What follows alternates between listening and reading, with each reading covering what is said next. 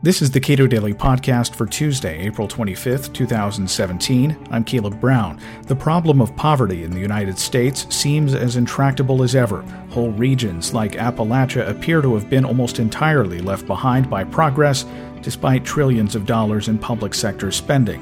J.D. Vance is author of the book Hillbilly Elegy, a memoir of a family and culture in crisis. It's his story of growing up along the Hillbilly Highway. We spoke at the Cato Institute's Benefactor Summit in March about poverty, culture, and well-meaning public attempts to help low-income people. I lived in Kentucky for about 16 years. I wasn't born there, but I went to high school there, went to college there. I had a career there. And on my visits to Eastern Kentucky with friends of mine who are from the area, it becomes difficult really to, one, fully appreciate, let alone explain the nature of the problem, if you could even reduce it to one problem. Sure. It's poverty, it's culture, it's economic opportunity. And, just give me, just in a general sense, from your observations, what is the linchpin, if there is one? Yeah, that's really tough. I too would resist the idea of pinning it all on a single problem, but the way that I would explain it is that you take an area that for many generations has struggled in a number of different ways. It's struggled economically. The folks who have lived there have gotten used to a certain sense of struggle and even desperation in certain cases. And because of that, their children and their grandchildren grow up in circumstances where they really, I think, expect not to do especially well. And so this sense that life is very foreclosed, that the opportunities that are maybe out there for other people aren't there for you, and consequently that you don't have a lot of hope that things are going to get a whole lot better, I think is really one of the core things. It's complicated, but it's one of the core things that's really driving what's going on in that area. There's a development economist by the name of William Easterly who's written a lot about development around the world. And his first big book that I ever was exposed to is called The Elusive Quest for Growth. Sure. And by way of, I think, drawing a parallel, he talked about where poverty was in the United States. And though the statement that really stuck with me in that book is, at the time, 18 of the 20 poorest all-white counties in the United States were in southeastern Kentucky. Yep. And it's just a startling statistic. Yep. But when you think about development, like economic development, the broadening of the range of opportunities that people are exposed to and can engage with, thinking about the third world and Appalachia isn't entirely inappropriate. No, it's not. I mean, there are, unfortunately, in certain parts of the country, incredibly concentrated pockets of poverty and consequently of misery. And I do think that this is one of the areas where things are the worst. You know, it occurs to me when you mention Easterly's work that one of the big drivers of economic growth in some of these regions of the past 30 or 40 years is successful urban areas. And that's, of course, one of the things that Appalachia doesn't have a whole lot of that you can pin your hat on is really big cities that drive the regional economy. And part of that is just it's geographic. Yeah, absolutely. And one of it, it's expensive to knock the top off a mountain, for example. Right. But as a matter of culture, you mentioned that people feel relatively desperate in a lot of ways, and that has continued for decades. How do you view the Great Society programs that, authored by, in some ways, by Eastern Kentucky U.S. Representative Carl D. Jackson? Sure. What impact has that had? Well, on the one hand, it's difficult not to admire, I think, the intentions behind the Great Society, because it really was the first large-scale effort, I think, to deal with some of these long-term, multi-generational poverty problems. It has worked in the sense that there are fewer people living in absolute desperation in Eastern Kentucky and West Virginia, all across the country, really. It has worked in that sense. What it has really failed at is creating a truly self-sufficient, upwardly mobile group of people. And so, unfortunately, what you have in a lot of these families, a lot of these communities, is people who have only known poverty going back generations. You have, unfortunately, a sort of perpetual class of people who have never known anything like real economic opportunity. And despite the fact that it's prevented a lot of people from starving to death, which is, of course, admirable and necessary, I think the Great Society has really failed at creating a class of people who can rise through the economic ranks. And that's, to me, it's enduring failure. So one of the lessons I mentioned Bill Easterly, one of the lessons from his work, one of the lessons from the work of Peter Bauer, the development economist, and really the crux of the work of F.A. Hayek is we can't design for people a world that will bring out their best attributes, sure, that will make them want to succeed. And the lesson really is humility with respect to designing policy. But I would argue that the Great Society was not a very humble effort. No, I think that's right. I think the Great Society was not an especially humble effort.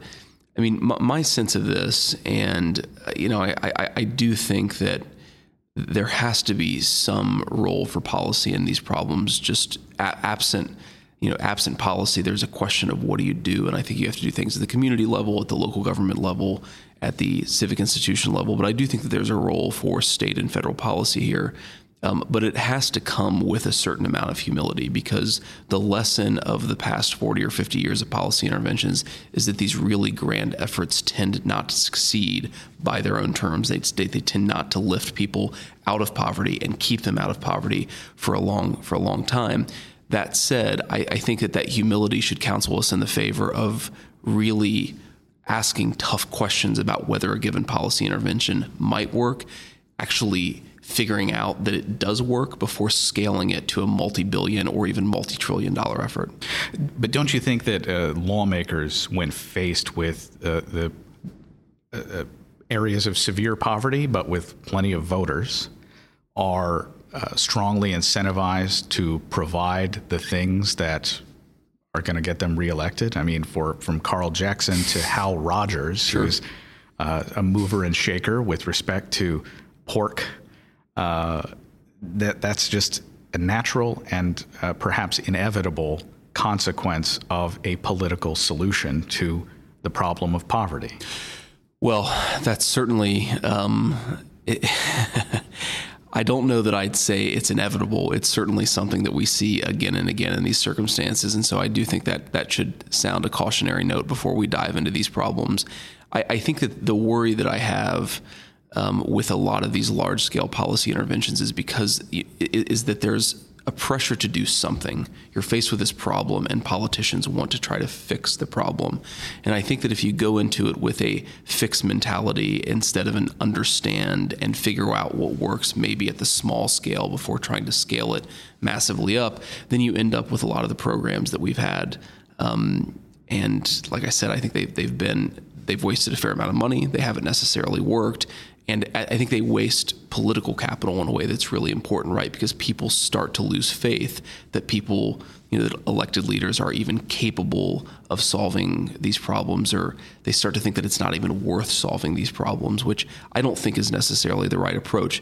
The current example, actually, that I would use that really worries me on this front is early childhood education, right? So there's some early evidence that early childhood education, when done right, is actually a very powerful tool for giving kids long-term life success. But scaling the problem those programs, scaling it has never worked, and there's no good evidence right now that we could scale it to 3-4 million kids. So I think that if we take the approach of let's just fix this problem, then that's how we end up with a program that serves 4 million kids and actually doesn't have fantastic outcomes. But if we approach it with a little bit of humility, I'm open-minded to the fact that eventually we start to figure out levers that we can push and pull that may work. So I'm not a total pessimist here. All right. So, when I'm a big bluegrass music fan, a lot of my musical heroes came from rural North Carolina, came from eastern Kentucky. And in the canon of bluegrass music, there's this understanding that if there's not work where you are, this is in the 40s and 50s before the Great Society, if there's not work where you are, if there's no hope where you are, you leave. Right. But that kind of mobility, or that sense of I need to go find my own fortune, has that been in decline in the last 40 or 50 years? My sense is that it has been, and if you look at the data, there's a lot of good evidence that suggests that geographic mobility has dropped off pretty significantly. Now, on the one hand, it's easy to see why, right? In the 40s and 50s, if you didn't leave a place like Eastern Kentucky, you might starve to death, right? Where that's obviously not an incentive that people are faced with these days. So I think we have to be mindful of the fact that, again, I don't think that we should want people to starve to death or let them starve to death, but the fact that some of these programs create disincentives to actually move to places where there are more opportunities. And that's not just bad, of course, for the people who are choosing to stay put instead of going and finding better jobs and better work opportunities and so forth. The thing that worries me the most is that it's especially bad for their children who find themselves trapped in places where there just isn't a whole lot of hope, there isn't a whole lot going on. You make a note of that a distant relative of yours may have begun the Hatfield-McCoy dispute by murdering a man. It was my understanding that the Hatfield-McCoy dispute was actually started over the theft of a pig. There are a number of different competing explanations for how the Hatfield and McCoy dispute got started, but one of the most popular that I've seen out there is that I think the murdering a pig incident actually came before Jim Vance killed Asa Harmon McCoy. And Jim Vance, just like me, James Vance, but was actually a distant cousin of mine. In trying to present a solution, and I would argue that there probably aren't many good policy solutions that do not involve a large-scale withdrawal of the federal government, at the very least, and perhaps even state government from a lot of these areas. An old econ professor of mine used to say the problem with Eastern Kentucky is that it's overpopulated. Yeah, I have mixed feelings about this because on the one hand, it's obviously the case that Eastern Kentucky cannot provide enough good jobs for the people who live there. But it's also obviously the case that there are people who grew up there that have an incredible attachment to it. And the advice, just move, while it's something that I've certainly counseled people to do, and it's something that I argue in the book, is that we need more geographic mobility out of these incredibly impoverished areas. I think that any policy thinking that doesn't at least account for the fact that a lot of people aren't just going to move, that they're going to stay attached to that area, it isn't being serious enough to the way that people are attached to their homes and are going to always be committed to them in one way or another. So I do think we ought to promote more geographic mobility, but I also think that I resist the idea that we can wholesale abandon these areas entirely, because the people who live there aren't going to abandon them, and we have to do something for those people. Now, does that mean it's a massive federal policy? Maybe not. In my view, probably it shouldn't be, at least most of the time. It's interesting you mentioned this word solutions, because I always resist the idea that there are solutions to this problem, because I think it sort of envisions the idea that you can 100% fix the problem, right? Like math problems have solutions. And I tend to think that if we can put our thumb on the scale a little bit, if we can actually make things a little bit better for a subset of the population, if we can promote a little bit more upward mobility, then we'll have done as much as we can do, and we'll have frankly done a lot more than policy has done up to this point. So what evidence indicates that our effort, and I will admit that it causes a lot of dissonance to me personally, and always has when I lived in Kentucky, that there was no fix. There was no simple policy that you could just adopt, and then suddenly there are jobs. Suddenly there are the people's best parts of themselves are going to be empowered. But at the same time, so within me and within others, there is this effort. What are we going to do? Right. A strong desire to do something. So what promotes upward mobility in your view as a policy matter? Sure. Well, the program that I've seen that actually provides me with the most optimism was this study that was done in the 90s, I believe, called the Moving to Opportunity Study. And again, it's the sort of thing that I think we should be doing, which is trying things on a small scale, not spending a ton of money, but then looking at what the long-term outcomes are to see whether there may be something worth pursuing on a larger scale. The basic idea was that you take kids who grew up in incredibly impoverished areas and you actually provide various financial incentives to move them and their families to more prosperous areas. And the evidence, Raj Shetty, the Stanford economist, has done some good work on this. The evidence suggests pretty strongly that the kids who moved did much better than the kids who stayed. And importantly, the earlier the kids moved, the better they did. So the kid who moved when he was 8 years old did a lot better than the kid who moved when he was 12 years old, and so forth. So I do think that there are reasons for optimism, things that we might do to move the needle a little bit. But does that mean you're going to completely eliminate poverty in Eastern Kentucky? No. But does it mean that you'll help some people have better opportunities? Yes. And I think that's a worthwhile effort. J.D. Vance is author of Hillbilly Elegy. Subscribe to and rate the Cato Daily Podcast at iTunes and Google Play, and follow us on Twitter @Cato Podcast.